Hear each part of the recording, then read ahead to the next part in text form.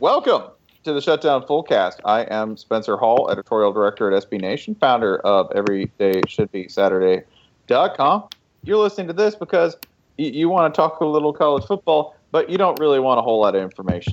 Let's be honest. You just kind of want to talk some shit. That's okay. We're here to talk shit, too. Joining me from God knows where, Jason Kirk, college football editor at SBNation.com. Say hello from the footlocker you are currently trapped inside, Jason. Heyo, I'm in the middle of Indiana, and I'm told my audio sounds bad. But primarily my focus right now is there's a brown recluse spider on the porch where I've been told my audio is slightly less bad, so I'm sacrificing my personal safety for 10% less awful audio, just because that's how much I love all several dozen of you listeners here, listening to us here in central Indiana. This is the best part, that even the internet in Indiana sucks. It makes it sound like it's 1940. You'd think some of these Purdue grads would have engineered some better internet, but no, the internet has been fine. Apparently, it's just the audio qualities. Oh, damn! There's an even bigger spider. No, Purdue grads can't help make radio or television waves better, because then more people would know about Purdue. I got the spider. Also, like they need to put a Faraday cage over the state at this point. Also, those bastards over in Eagleton will never let it happen. The warbling tenor that you hear discussing Faraday cages being put over the state of Indiana. Alto. Yeah, alto? Would you describe yourself as an alto or a tenor? It's not a goddamn tenor. No? If it ain't now. Mezzo tenor? Yeah. We'll give you alto. Sure. You're singing in Al Jarreau's range, okay? Mm-hmm. You would be Ryan Nanny, contributor, personality, important organ at SBNation.com. Joining us live from beautiful Brooklyn, New York. I said beautiful. I'm making kimchi. You should know that. That's good. Are you a kombucha household? Is that a thing that happens? No, I've tried kombucha. It's fine, but it's really hard to shrug off the feeling that you're intentionally drinking something that went bad. You know? Well, like, every time you drink alcohol, you're drinking something that at one point took a turn for the worse. Yeah, it's turned. It's literally the fermentation is nature saying, nope, that's not good anymore. I'm going to eat it. You didn't. That and this. Kombucha, we got it in our little, like you get your fresh produce thing that comes to your door in a tub. Your CSA, yep. Yeah, your CSA. I got one, and because the person in our house who orders that had ordered it while hungry, had gotten a bottle of kombucha. Just someone's nice, like, I make it in my house kombucha that comes in like a bottle, right? Mm-hmm, yeah. And I opened it, and it went off like, I'm not talking like cartoon scene of somebody opening a fizzy bottle. No, I'm talking like it went off like a nuke, like all over the kitchen. And I smelled like bad fermented crap for like a day, which is longer than usual. That's bad. You shouldn't do that. Yeah. And is this the only podcast that's going to talk about kombucha and Mississippi State? We are the first and only. We are in preview mode. You should know. So why not go ahead and we just leap in with the accidental kombucha spill of teams, Mississippi State. Oh boy, I'm pretty sure if you go to Mississippi State, go to a Mississippi State game and ask somebody what they think about kombucha, the answer's going to be, well, he's adding depth to the running back position. I think he's got to bulk up a little bit, but Booch is going to get rolling before the end of the season. I hope his big brother gets help, but it's a shame what his recruitment's going to do to the Rebels. Of course, they deserve it. All the cheating they did to get him on campus. Either that, or you get this. You get somebody who's in the ag department who's like, well, listen, what kind of fermentation are we talking? Because I need to know exactly what we're dealing with here. I need to know your rates. I need to know your yeast. What yeast are we working with? How do we even get this started? You saying we can't ferment a strip steak? Because we'll try. I fermented Jackie Sherrill. Jesus. Let's be honest. Jackie Sherrill pickled himself a long time ago. Anyway, what do we actually like when you think of Mississippi State? Like, I obviously have I have certain things I think about them. Right now in 2016, I think of them as this. I think of them as Dan Mullen's starter job that he's never left. Like, you know, he was working at the movie theater and he was going to go back to school, but damn it, they hooked him. They paid him $42,000 a year to run that movie theater. And he just kept staying. And, you know, they give him a plaque. They're like, oh, man, you're like the best movie theater manager in all of Largo, Florida. And he's like, oh, wow. I mean, they really value me. And then they give him a raise to like 46. And then after like 8 or 9 years, they go, oh. Nobody comes to the movies anymore. How much longer do you think until his, like, extremely northeastern accent adds some real southernness to it, and we get sort of just an unholy beast of an accent? He's talking about eating, you know, New York pizza and whatever, but doing it with, you know, just some real Kentucky Fried Chicken accent. I think he's holding on to it as long as he can because he wants the Michigan State job, insert Big Ten job, whatever. Yeah, he's got to retain that because that's his one foothold. That's his one life raft out, is that accent. It's why Les Miles has never really interviews for the Penn State job or whatever. Right. You know, he's got to be able to pull out that. Well, sure, I can recruit New Jersey. Listen to me talk. You know, like he's becoming sort of a. Because then he can also say, you know, I can recruit the South because he'll have that shining through. He's really becoming like a amphibian. Yeah, this too. That with Dan Mullen, the pattern has been this: that Dan Mullen has entered the interview process. Dan Mullen will do the interview, and then Dan Mullen will inevitably come out of the interview with somebody saying, "Yeah, we just didn't like him." Yeah, that happened with Miami and somewhere else, right? There are two different ports. The two different schools were like, pass. Yeah, when I think of Mississippi State at this point, I think of like a bicycle Ed Begley Jr. built that has solar panels and somehow runs on biofuel. And at first, you're like, that's pretty good work, Ed Begley Jr. I didn't think a bicycle could have that kind of potential. But then the novelty wears off after a couple years, and you're just like, well, it's not a fucking car. And it's never going to be. That's you, Mississippi State. I'm sorry, I love you. Yeah. That too. Mississippi State, this is a team also that the theory being that if Mississippi just had one school, they'd be an amazing football power. Mississippi has 3 schools, really, when you talk about how they do that. That's if you're not even counting some of the JUCOs. And Mississippi State, if you've never been to Starkville, here is your pitch to come to Starkville. Your pitch to come to Starkville is, do you enjoy open space? Cool. Let's see here. So, if Mississippi only had one program, I'm looking at we put up the thing last week. Like, they'd be Arkansas. Yeah, that'd be more what it would be like. Percentage of the country's blue chips by state. Let's see. They're below Illinois, for instance. Sure. Cool. So, but you know, Illinois got Northern Illinois and Sure. So let's find the nearest Southern Illinois. That's the other one. Sorry. Okay, I can go darker. The nearest one FBS school state, which is above Mississippi in blue chips, is New Jersey. So Rutgers. 3 schools are sharing that bountiful basket of plenty. And one of them has a little bit more money than you. Man, yeah, so they're the Rutgers of Eastern They're the sub-Rutgers of southern New Jersey. Which means, by the way, and I would say 2 things here, both contradictory. One, Dan Mullen reinstated and has consistently defended a player who repeatedly punched a woman.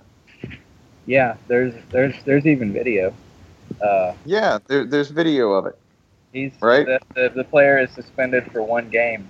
Yeah. Not 1 year, not 1 month, one game, and it's against, I believe, it's against South Alabama. It's a game that almost literally does not count. It's against USA. It's against the whole nation. It's the entire country. Which, sure, if you're going to do that, that's exile. I don't like you all that much. When you're suspended against USA, you're exiled. Yeah, he's got to play in Cuba or something. Yep, and yeah, whatever. Players apologized, and he's being charged with 2 misdemeanors. But whatever, you got suspended for 1 game, and that's complete horse shit. That's complete and absolute and total goddamn horse shit. So shame on you. Shame on basically anyone who would defend a 1-game suspension for that bullshit. So yeah, fuck him. I was going to say something nice, but now I'm mad. Yeah. He's done a great job, and then just made himself look like an ass by doing that and only having 1 game. Yeah, so, I mean, a year before, or a year or 2 before, everyone rained down pretty hard on Bob Stoops for suspending Joe Mixon for 1 year for this.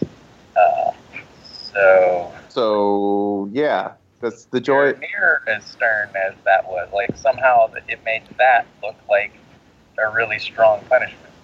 Cool. Which, yeah. I mean, I don't know. Dan Mullen made college football look bad, and that's hard to do. Yeah, good. So yeah, I was going to say, boy, yeah, you're the best coach in Mississippi State's like contemporary history in terms of consistency, and that almost that just goes out the window the minute I'm like, and you suspended a dude 1 game against a meaningless team for totally punching a woman on camera. Okay, great. But Ole Miss cheating. Ole Miss cheating. Yeah. Remember, though. However, more importantly, an Ole Miss assistant gave 3 players a ride to Memphis. So and really, maybe they punched people there. We don't know. Yeah, they probably did. Certainly they did. The NCAA is looking into it. Rebels are done. All Empire's right. done. Let's talk about the schedule. Runner-up rings will be turned back in. Let's talk about the stupid thumbnail schedule. sketch, by the way. An immense year to step back. They lose their most productive offensive player probably ever in the terms of a single personage in Dak Prescott, and certainly by single season and almost definitely by a career. They have to replace him. I don't know. Mississippi just generates giant quarterbacks. I got a guy named Elijah Staley who's like 6'6", 248, and could probably throw the ball through a barn. Whether he can hit that barn or another barn is the question. And it being Starkville, no shortage of barn-related targets. And I'm not exaggerating. It's rural. It's agricultural. They're proud of it and should be. You want to look at the schedule and just see. Yeah, I mean, and a mega depleted defense, I should add. Yeah. So non-conference: South Alabama, at BYU, Samford, at UMass. The granddaddy of them all. Unless that's at BYU. Okay. At BYU, I mean, BYU, I at least understand why you would schedule a home and home with. UMass, I am less clear on. I have killed 3 enormous spiders out here. Indiana, don't ever schedule a home and home with Indiana. I'll just put it that way. Yeah. And I think the Mormons originally came through Indiana, so maybe it's just wherever Mormons have been, are, or will be, don't schedule. We'll ask Matt Brown about that. Schedule FAU. The cross-division schedule is also pretty sad. South Carolina at home, at Kentucky. Ball. Yeah. So you're going to lose to Will Muschamp at home. But then you got to play your SEC West schedule, which includes road trips to LSU, Alabama, and Ole Miss. That's not great. No, and this too. I would also say, looking at, they could be 3-1 out of conference. Where are they going to pick up a definite game? I mean, I don't know. Auburn. We've discussed the unknowability of what Auburn will be this year, right? And that's in Starkville, so give them credit for that. Maybe pick up maybe pick up a game there or two. This just feels like a team that's going to struggle to get to like 7 wins, right? And they certainly feel like a team that's on the down slope of Ole Miss in terms of in-state talent, in terms of where that's going at the moment. So I don't know. This feels like a 7-5 team. 7-5 with some real bad 5s. I'll flip that 5-7. 5-7. Wow. I don't think this is a bowl team. I think they can pick up. I think they can pick up an Auburn. I think that A&M. We don't know anything about A&M, and that's in Starkville. True. Right? So although A&M really sucks at home, not on the road. True. I'll say 6-6 just because you get 2 very weak SEC East opponents, and outside of the BYU game, which comes 6 days after the Auburn game and is going to be played at night in Provo. This is a bad one.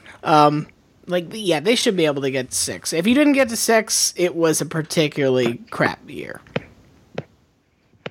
All right. That's it. That's all Mississippi State. Bye. Well, who you want to do? You want to stay in the SEC West? We have 2 other teams there. The numbers. Yeah, we got some catching up to do there. Yeah, we do. You know what? Let's get. I want some festivity. All right. Boy, somebody give me our resident spiciest team year in and year out. Doesn't matter what the ingredients are. Les Miles is making you a hamburger. Here comes LSU. But I ordered penicillin. Doesn't matter. Yep. Doesn't matter. Here you go. Get some penicillin in that hamburger for you. Good. Penicillin was discovered on accident, and that's how I'm going to find a quarterback. This meat has a want to disinfect the stream of your blood. It has the chest and the fortitude that you need to succeed in the SEC West. I like to see a young man who wants to put a burger in his blood. You have one stomach affection. This cow had 7 stomachs. A sesame seed bun, and wrap it in tin foil, just the thin tin foil, and deliver it rapidly through a fast food window for a low fee. Eat at Arby's. Eat at Arby's. Very curious move, by the way, recruiting wise, for Les Miles to be pictured in a cop uniform this week. It's always a good thing when you're going. Was there any context to that at all? I don't want to know. He's in a movie. The timing was horrible, but he's starring in he has some sort of a role in a movie. Yeah, that's what it was. It was a movie. Okay. Yeah, but timing really couldn't be worse considering just any day really in Louisiana. But we do have this. We have Les who basically nothing ever changes. Les Miles never changes. Is there any reason to believe that they have a functional quarterback? Jason? Yeah. I mean, Brandon Harris was a true. I've been stumping on this for months. Been waiting on this preview. Brandon Harris was pretty much SEC average as a sophomore, and SEC average. That means he was terrible. I get it, but basically the same numbers as Kyle Allen last year, who was probably the most sought transfer quarterback, and everyone praised Houston for landing him. So if they'd gotten Brandon Harris, we should have been just as excited. Plus, he can run. Another year in an offense that we should have a piece up by the time people listen to this on ideally LSU sort of veers one way or the other, more spread or more pro style. Pick one because he sort of needs to develop a full command of one or the other. But I see a lot of reason to hope in Brandon Harris. He's got a ton of talent around him. The offensive line should be pretty good. It's replacing, I believe, 2 players, but it's LSU. There are 18 5-stars to choose from. Possibly the country's best player behind him. Possibly a first-round wide receiver. To me, the big difference for LSU this year is for the first time in 5 or 6 years, they're not losing 8, 9, 10 early entry NFL draft guys. They basically had none. So, I mean, to me, there's actual depth for LSU this year, and there's some actual veteran presence. And I don't know. I mean, I feel like Brandon Harris, he gets stuck with the LSU quarterback tag, but there's reason to think he can be better than the stereotypical LSU quarterback. He was only a freshman and a sophomore. If he can't do it this year, okay, fine. But, I think he's been written off way too early. I think also there's one thing to complicate that theory. Both tackles graduated. Whoops. Yeah, so you bring back your interior of your line. I mean, every single team in the country is replacing at least one offensive lineman. I'm not that worried about that. You're bringing back everybody else. Okay. So you're buying this house. Every house needs a foundation. Listen, I put my name on wax. I did my bowl projections a couple weeks ago. I had LSU as my number 1 playoff seed. I am pressing the red button, jumping out the plane. I didn't even look to see if I have a parachute. We're over open water, and the Lord will carry me safely home because I'm all in on LSU. Let's do it. Okay. Whew. Okay, that's fine. That's.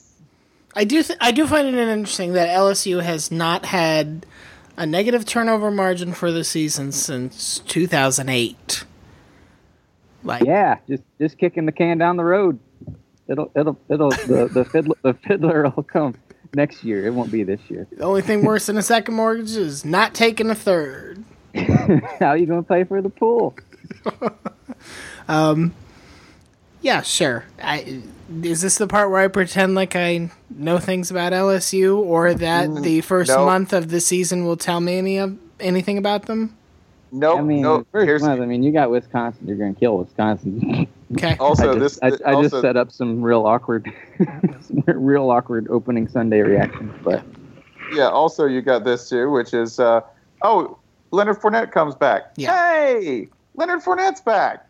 He's not graduating. I mean, he really should be in the NFL, but this is a stupid sport. He can't go yet, so he has to play one more year, and that's real good for LSU because he's amazing. So if he didn't get hurt, you're kind of looking at okay, I can at least build a really good offense around just this, right? The rest of it can come. It can follow along. Cam Cameron. Sometimes frustrating, sometimes really super good at only asking his players to do exactly what they could do. That's me like poor mouthing an NFL offensive coordinator working in college, but it's true. Been pretty good with putting people in the right place. Not all the time, but pretty good. Let's just look at the schedule. They what game did they lose? Like that to me is easier when you go, okay, well, what do they lose? Because they will probably tar and feather anyone that they have a talent superiority to, right? Which is most people on the schedule. You get Bama at home after a bye week. I mean, obviously Bama is the scariest game, but it is at home after a bye week, which I think Bill looked at the numbers on those two factors, not specifically LSU. Traditionally home field is 3 points. Traditionally the bye week thing is like another 2 points. So, hey, if you're within 5 points of Bama, maybe that game's a toss-up. At Arkansas, at A&M, at Florida, at Auburn. At Florida's probably a scary one. That game always gets wacky. They play Arkansas in November. That's never good. Yeah, the other tough home game is Ole Miss. So, yeah, because that's a real squirrely matchup. There's also the potential to just lose a dumb game. Sure, you could lose to Southern Miss and win the national title. You're Les Miles. When's that ever gone wrong for LSU, losing a dumb game? I mean, Florida, that might be harder. Only about half the time. Yeah, only about half the time. To me, the obvious loss is Alabama. I can't find a real obvious loss anywhere else on the schedule, especially Missouri. Missouri has to play there on October 1st. Oh, it's gonna be bad. It's gonna be bad. It's fine. That's gonna be bad. So I don't know. This feels like what 11. I could call 11-1. Like this is an 11-1 team. They're that good. Jason. Yep. That's what I have. 11-1. Bama drops, just enough to make the tiebreakers work, and you get in the playoff. All right, I won't. I won't stand in the way of progress here. Sure, put him 11-1. Woo! Also, There, did it. Also, if you want amateur night, Wisconsin, LSU, at Lambeau. It's going to be a scene of human indignity and indulgence. Oh yeah, there's gonna be. You remember that one scene in 7 where they find the man just passed out in the spaghetti, dead in the spaghetti? Yeah, it's gonna be like that, but Pastellaia. So. And it's gonna be that's September 3rd, a mid-afternoon kickoff. It's not gonna be that cold. It's gonna be like I feel like LSU fans are gonna be showing up in parkas and regretting it. There's gonna be so many shirtless people of dubious shape and form. It's gonna be that kind of situation where it's a little chilly in the morning. You're extremely buzzed, and you sort of look up and you're like gushing sweat and trying to remove your clothes and barely function. And man, that's just a good scene. Just the smells of all those sweaty, discarded garments everywhere. Oh man, yeah. So if you wanna burn clothing, see that. Yeah, if you want to burn clothing for a good cause, go there. You'll be running a 1-day charity, doing a service to mankind. Also, LSU people like cook food over it. They're like, no, that's sweat. Get into the meat shack. It'll smell so good. That's nature's based. It's the bourbon of the human lymphatic system. Based. I kind of want to go to Penn State next. Let's come back. We'll discuss we will let that. Spencer go to Penn State. Okay. Yeah, let's discuss anything we know about Penn State football 2016. The only question we have to ask about this schedule is how many games does James Franklin have to win to keep his job, and which games does he have to win to keep his job? Right? You probably shouldn't lose to Temple or at Pitt. Yep. Ooh, no. Don't lose. First 3 games. I honestly don't know which is worse. Don't lose to any of Temple or Pitt. Don't lose to any of the sub Penn States, right? It would definitely be worse to lose to Temple again, because then Temple has a streak on you. But if you beat Pitt, then you can say, "Oh, we won our rivalry game." We don't really acknowledge the other thing. You know what I mean? Like, I hear what you're saying.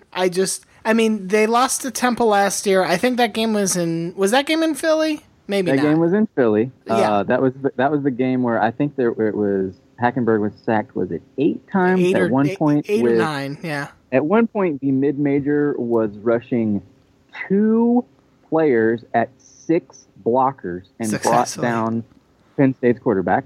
So they have a new offensive coordinator. Those two things are loosely connected, I believe. They have a new offensive line coach. I don't want to talk about it, but obviously we still hold their old offensive line coach in high regard. He's now at Auburn. Yeah. Yep. We won't blame him for that. Keep in mind he was also moving defensive tackles over to play offensive line. That's how thin they were. And his offensive issues hit the lines hardest. And his offensive coordinator was John Donovan, which, cool. He's gone. Oh, so is the defensive coordinator. So a complete turnover on both sides of the ball in terms of assistant coaches. But you still have James Franklin's, steady command of in-game tactics, clock management, the situational awareness. Pre-game recruiting, halftime recruiting, all the things that go into recruiting. A lot of recruiting happening during games. There is one thing though, Christian Hackenberg's gone. Yeah. And now we get to find out if that's a good thing or not. I guess he just tears up the it's good for him. Or whatever he is. Man, I'm gonna call it as a good thing. If there's a guy who's faster and can throw the ball accurately 8 yards downfield, hallelujah. Or just hasn't been sacked as often. Just hasn't. I think sometimes when you get a quarterback like that, you just get that palsy and that fear and anxiety spreads to the entire offense. Right. I know it's simpler. They couldn't block, and that offensive line could not function. It gets even worse when your quarterback is so clearly rattled that there's nothing to be done with him by the end of the season. It's like when the Texans just stopped with David Carr. They were like, all right, you're broken emotionally. Yeah, you're here. We're just going to drive on you for another 45 miles and see if we can get to the station. Yeah. It's the beginning of the Born Identity training without all the parts where you learn cool shit. They just broke you psychologically and physically. That is wow. That is like the best description of Penn State football I've ever heard. Broke you psychologically with no actual shadowy government project. Yeah, no, this all fits. And so, for what? And for what? There's a new offensive coordinator up from the FCS ranks where he ran they're running tempo now at Penn State. Tempo and spread and stuff and buzzwords and various things that people like. Multiple. Like they have actual ideas and plans on offense now. That's good, right? That's something. Yeah, something, and they lost. And their running back is very good. They have a very good running back. We know that. Okay, so to go back to my original question, you got to win the first three. You can't lose to Kent State, at Pitt, or home against Temple. You can lose to this Michigan team on the road, I think. You probably shouldn't get your ass handed to you. That's a managed loss already on the schedule, right? Like, that's the loss where you go, okay, let's learn something from this ass hammering. Right. You can't lose to Minnesota at home, and you can't lose to Maryland at home for homecoming, right? Yeah, because you have the little local rivalry thing. Yeah. So that's Maryland. So you got to start 5-1. Yeah, and then after that, it starts to get real interesting. It is. You can lose to Ohio State. Yep, 5-2. You better not lose at Purdue. No, you one cannot lose to Purdue. No. I mean, Nebraska did, and it worked out. At this point, I think you can get away with losing to Iowa if they're I think if they're 6-2 or so. As of this date in July, yes. By the time we get to November 5th, maybe you can lose to Iowa. But let's say yes. So that's 3 losses. You won't lose at Indiana because every Indiana game, of course, ends 58-57 with Indiana losing. Yep. Good God, you better not lose at Rutgers. Nope. They're also in your little forced rivalry circle. I like how the 2 teams the Big Ten went and got that nobody wanted, Penn State was stuck with them at rivals. Because for 100 years, Penn State, swore they didn't have rivals except for Pitt, and they didn't play Pitt. So, hey, you wanted some buddies? Well, we got you some buddies. Now look who you're stuck with and better not ever lose to. Mm-hmm. Like, this is almost like Penn State is the employee they're trying to get to quit. Like, here's your new bunkmates. Here, we'll move you into this spot in the office with all the spiders. There you go. The sun is always on you here. Yeah, and then they lose to Michigan State, right? Like, they lose that game. They definitely lose to Michigan State. So the worst they can do is 8-4 for James Franklin to keep his job. And I will posit there is a version where they go 8-4, look completely lost against those 4, Michigan, Ohio State, Iowa, Michigan State, and on that basis alone, they're like, nah, sick of this shit. I think I think this is. I'm going to go a darker timeline. You ready? Okay. Yeah, 6-6. Oh, yeah. Wait, no, I want to be clear. 8-4 is not my prediction. It's minimum. It's sort of like when in Apollo 13 they're figuring out the minimum oxygen needed for the astronauts to survive. That's 8-4. Otherwise, we're gonna have to kill Kevin Bacon, eat his body. So I think you can stay at 7-5. No. If you're No, 7-5. 7-5, you're out unless there's a lot of very specific landmines on this schedule. 7-5 only works if you a savvy a savvy 7-5 Smith can pull off a 7-5 here. That only works if one of the 7 is one of the 4 teams we said you can lose to. You need a positive to balance out one of the negatives there. Yeah. I mean, Michigan State lost a lot. You can beat Michigan State at home. Sure. If you end with a Michigan State win, maybe you can go 7-5, even though that means you lost to you lost somebody. To Temple again. But I mean, 7-5 does also sound about right as a record. I like to flip it and call them the Owl Temple, and then it's like a hard Zelda level. Oh man, that Owl Temple. I can't figure it out. Like get the ocarina out. See if I can still get the Miami job. Like the damn water temple, except instead of water, it's melted snowballs they threw at Santa Claus when he landed in the Eagle Stadium. That the temple now plays in. On the cheesesteak. And then Donovan McNabb puked on Santa. Donovan McNabb threw up cheesesteaks on Santa in the Owl Temple. Only Meek Mill was around to chronicle it on the Hyrule flute. What is it? 2012 Meek Mill. Yeah. But that's better than 2016 Meek Mill. Yeah, it's my favorite. That was back like, hold up, wait a minute, Meek Mill, and made you want to lift weights and stuff. That's my favorite. That's better than current Meek. That's my favorite discussion is people like taking rappers who are currently in a trough, a knee deer of their career and going, no, 2012 Meek Mill. Yeah, I need that model.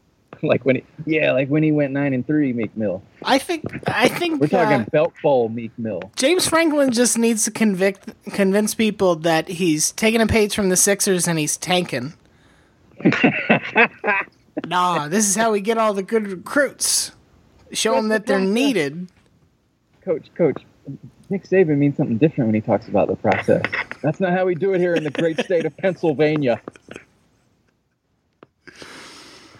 That and this. I think if you get this is going to be a 6-6 team, and then we'll have maybe my favorite offseason storyline, which is who wants to coach Penn State?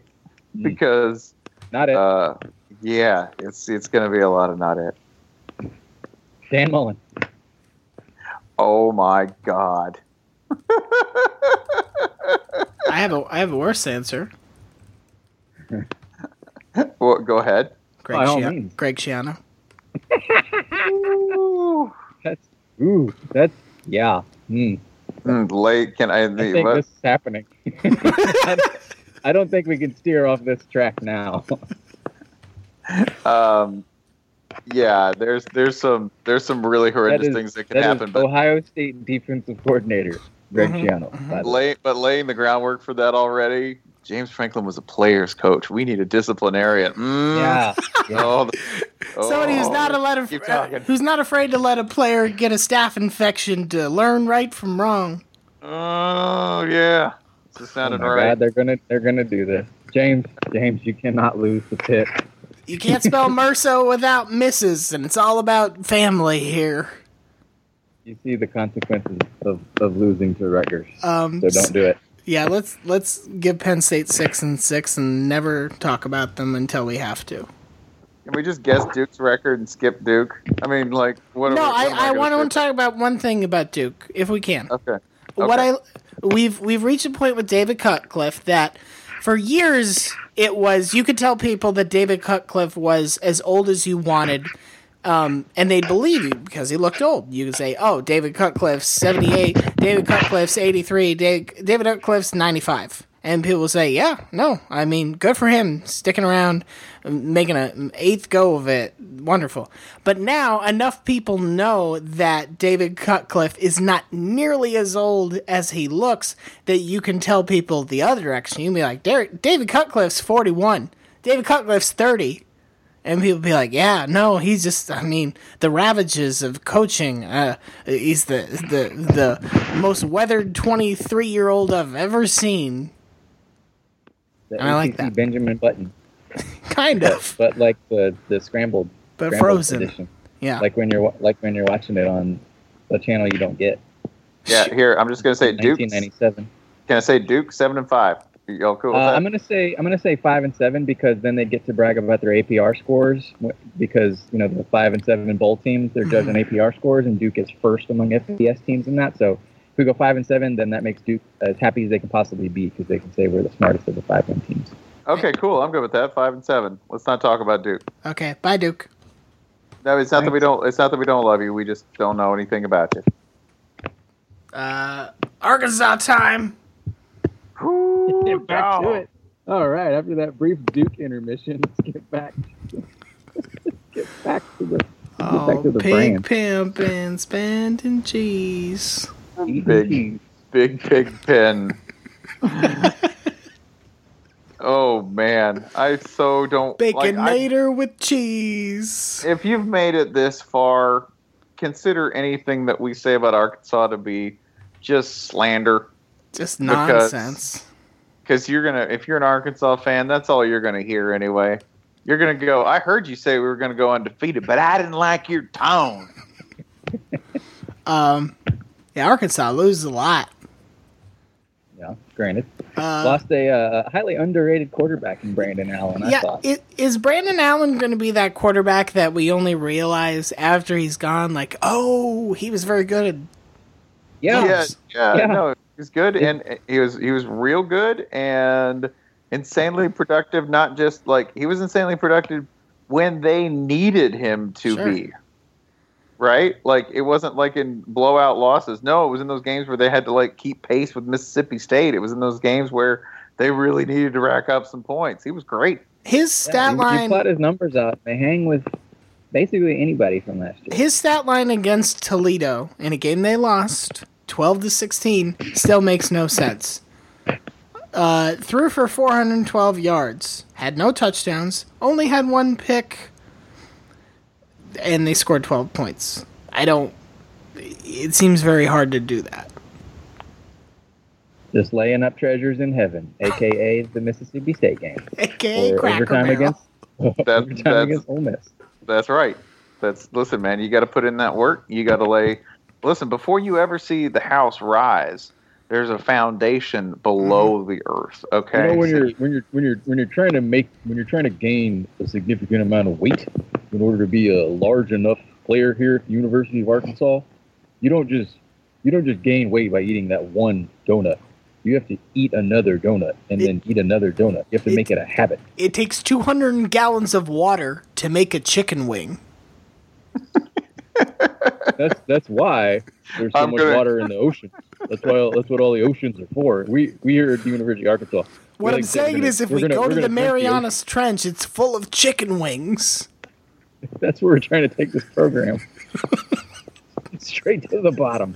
I just see Bret Bielema. But not by being bad. With our weight. We just want to sit on top of the ocean. Buoyancy is the enemy of success. You look at a buoyant team. That's like Auburn. Auburn's a buoyant team. You know what's buoyant? Bubbles. Bubbles pop. You put Gus Malzahn in the ocean. You could film that movie The Shallows with the skinny girl fighting a shark on the buoy. You wouldn't even need a buoy with Gus Malzahn. He could just stand up there on the water because he's so skinny compared to us here at Arkansas. I can just see Bret Bielema putting an entire fried chicken into a pot, covering it with soil, and then putting 200 gallons of water onto it, being like, "Come on, chicken wing." Got a little song. Here comes the chicken wing from the ground because I covered it with 200 gallons of water. He's a good chef. Check the timeline. He's tweeting out recipes left and right always. And then I'm sure check the timeline. I'm sure he's tweeting. He's tweeting like the food he cooks for his wife, and then okay, honey, good meal. Oh boy, I'm full. Then it's off to the film room with us. Time to tend the pizza roll, Bush. Listen, do you doubt Bret Bielema has a pizza roll, Bush? I don't. Sure, look at what that man has accomplished in life. Look at his gross earnings compared to yours and mine. Think about it. Yeah. It's far from hating. It's far from hating here. I wish I had all that all that he brings to the table, and then leaves the table with. Is there a game on the, early part of the Arkansas schedule that could, make Arkansas fans totally flip their shit and say, oh, Bret Bielema's not the man for this team's going the wrong, God damn it, we should never fired Bobby Petrino. Oh, there's a big one. There's one in week 2. That would be at Amon G. Carter Stadium in Fort Worth, Texas, on September 10th, when the sweltering heat of the Lone Star State will bake the already sopping wet Gary Patterson and Bret Bielema, who, against all logic and rule of law, will be wearing a gigantic parka on the sidelines. Oh man, there's going to be so much sweaty excellence baked into the turf. This whole game is like that squirt emoji. Like watching the whole game is just like. At the end of this game, they're going to hug, and it's just going to sound like 1,000 Swedish fish colliding at once. I mean, the entire like Gary Patterson, I could go to tears laughing about how absolutely goddamn sweaty that man is just on a daily basis. He sweats like I do. He sweats when it's cold. It's my favorite running gag in college football, how absolutely unnaturally sweaty Gary Patterson is as a human being. These two are both.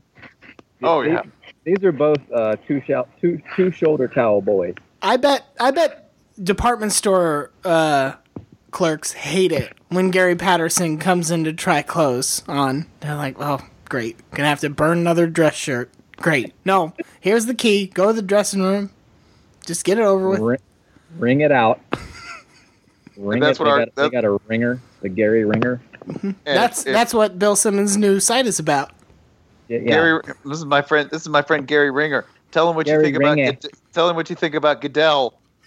Drinks entire bottle of grain alcohol. I'll tell you about that fucker. This is great TV. It's important TV.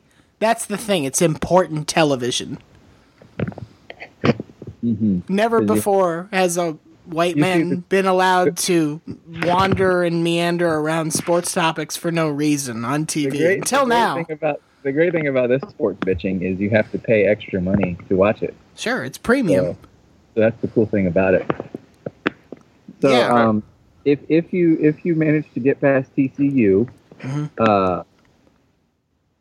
your next big game is against your current nemesis, Texas A&M, whom you've lost, I believe, 2 straight overtime collapses to. So try not to lose that one as well.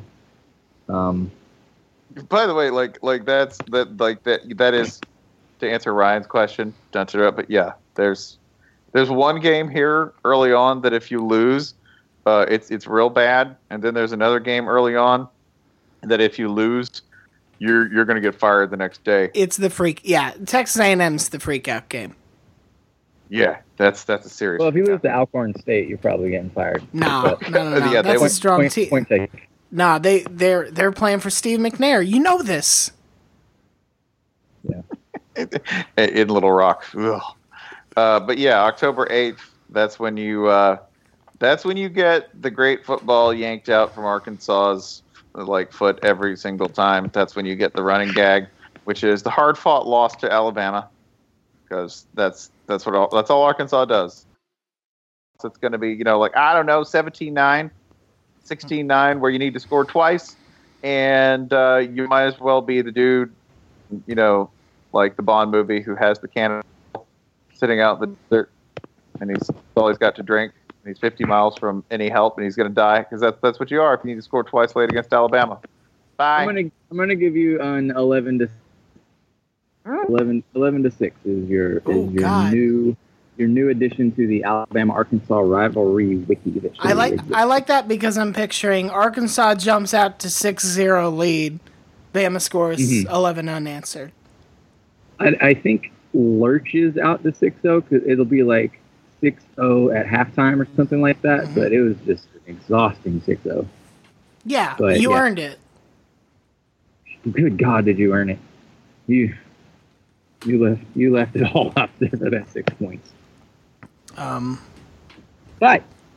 But soon after that game against Alabama, that bitter loss, after two surely just debacles, spectacles.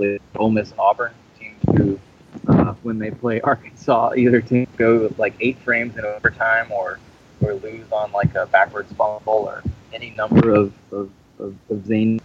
You get NovemBERT, which is proven based on 3 years mathematics to be I looked it up. They were 3-1 last year, 2-2 in 2014. No. What you need to do is you need to compare NovemBERT to OctoBERT and SeptemBERT because it's not about being good. See, here's the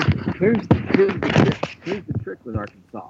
They're not good, but they get so much better in November that they seem really good. Right. Because the key is to enter the top 20 in the next season. It's like how Toyotathon might not actually save you any money, but it's called Toyotathon, so you're excited.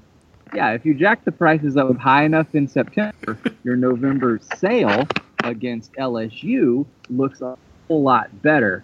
So, yeah, it's not about the 1 and the 3-1. It's the 1 and 3 in September. Yeah. So you're saying that Arkansas is the online retail business that makes all its money between like Black Friday and New Year's. It's Arkansas is like a fireworks store. Okay. Like there's a fireworks store in our neighborhood, and every time I pass it, I'm like, why the hell is that there?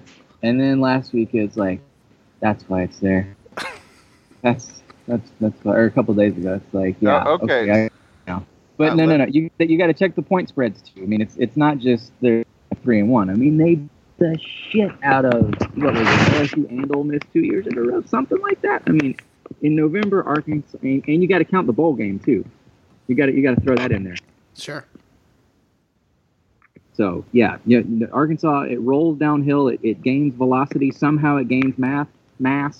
That's like a Dragon Ball Z kind of thing. I've never seen that show, but all I know is just things just get bigger and bigger and bigger, and at some point they just gave up on explaining how things are stronger. They're like, oh no, it's 70 billion times stronger, and they're like, no, it's 100 billion times stronger. That's Arkansas. Just at some point, it's just so large that just don't even play it. Stay home, Mizzou. I will say this, that they have a real good shot, like a pretty good shot, at being undefeated when they go in Alabama. Their obvious loss, wow. Right? So I think. What about TCU? I mean, they could win that game. I'm not saying this is me saying probable, right? They could probably be undefeated. Not that they will definitely, but it could happen, right? Okay. Like, that's not insane to be like, okay, they beat TCU. They could probably beat TCU. It's a hard game. Mm. But, like, to me, that's a game where they can be competitive and maybe win. That's not crazy, okay? So, even a pessimist comes out of September with what, 3-1? Then Sure. They go to 4-1 with a popcorn game against Alcorn State. Then it starts to get a little tricky because October 8th to get Alabama, that's a loss. It's just a loss. It's a loss. I think you're 2-2 in September. I think you can lose at A&M also because you do tend to. Maybe you're 2-2 in October. You're losing to Bama and Ole Miss. But then the glorious 2-2 you get in November. It's just such a different 2-2. Maybe you haters can't quite see the difference. You can't perceive the nuances like I can. But it's just such a good 2-2 that you get in November, Yeah, and you then gotta get you my just annihilate I don't know. No, photograph my 2-2 from its Marshall good side. or something in the bowl game, and Yeah. You're top 15 the next season again. These pants make my 2-2 what game I'm look waiting slimming. for though that has quietly become a very competitive, fun game, and that would be Arkansas Mississippi State. And I'm not just saying. I mean, it was 17-10 in 2014. Can I refer back to everything you said it goes about? off. Okay. It just becomes an absolutely ludicrous display of shoddy defense and high-scoring offense. And what was that, like 63-58 or something? This was the game This was the game where fans were just punching each other. That's the reason I want this to come back, because because I believe the winning score happens and they flash to the stands, and Arkansas and Mississippi State fans are throwing real face-hitting punches. They're like, man, you know what? We missed the touchdown, but listen, the hands needed thrown. Listen, it's only going to be a 1-game suspension. It's fine. Oh my God. The best part is if you go watch that clip, these two dudes are giving each other their hands, and there's a woman in front of them who is like, "Oh God, Randy, really?" And both of them are Randy. I know the look on her face is just. I can't take you anywhere. God damn it, the kids are with your mom. I'm gonna have to tell her you're in jail. Randy, we're here to renew our vows. The hell you doing? We're here to rededicate our lives to Christ, Randy. Christ put hands on him. Christ put hands on the moneylenders. You're out here punching the jaw out of someone's mouth. Moneylenders out here refusing to run the goddamn ball. Jerry Jones is a moneylender. That counts. Well, I've just stamped 6 and 6, a tidy 6 and 6. 6 and 6, man. Your faith in NovemBERT. 6 and they do lose a lot. I mean, the November is tough though this year. I mean, I like 6. I'm actually going to go 6 and 6 too. This is the time of stress for Bert. Bert's earned a little rebuild. I mean, it hasn't accomplished anything special, but I mean, look at what he started with. He's taking over John L. Smith. He gets a little minor down year. Can I walk you fellas down the weirdest road? Please. Start 4-0, beat TCU, beat A&M, have everybody feeling good. Beat Alcorn State 5-0, heading undefeated, heading into that Bama game, as Spencer alluded to. Lose 7 straight. But look awesome over the last 4. Look real competitive against Mizzou. God, what level of psychosis would the Arkansas fan base sink to if they lose 6 straight? They're going into that 7th game. Oh, when they lose to Mizzou. Oh my God. Oh, have you ever read Blood Meridian?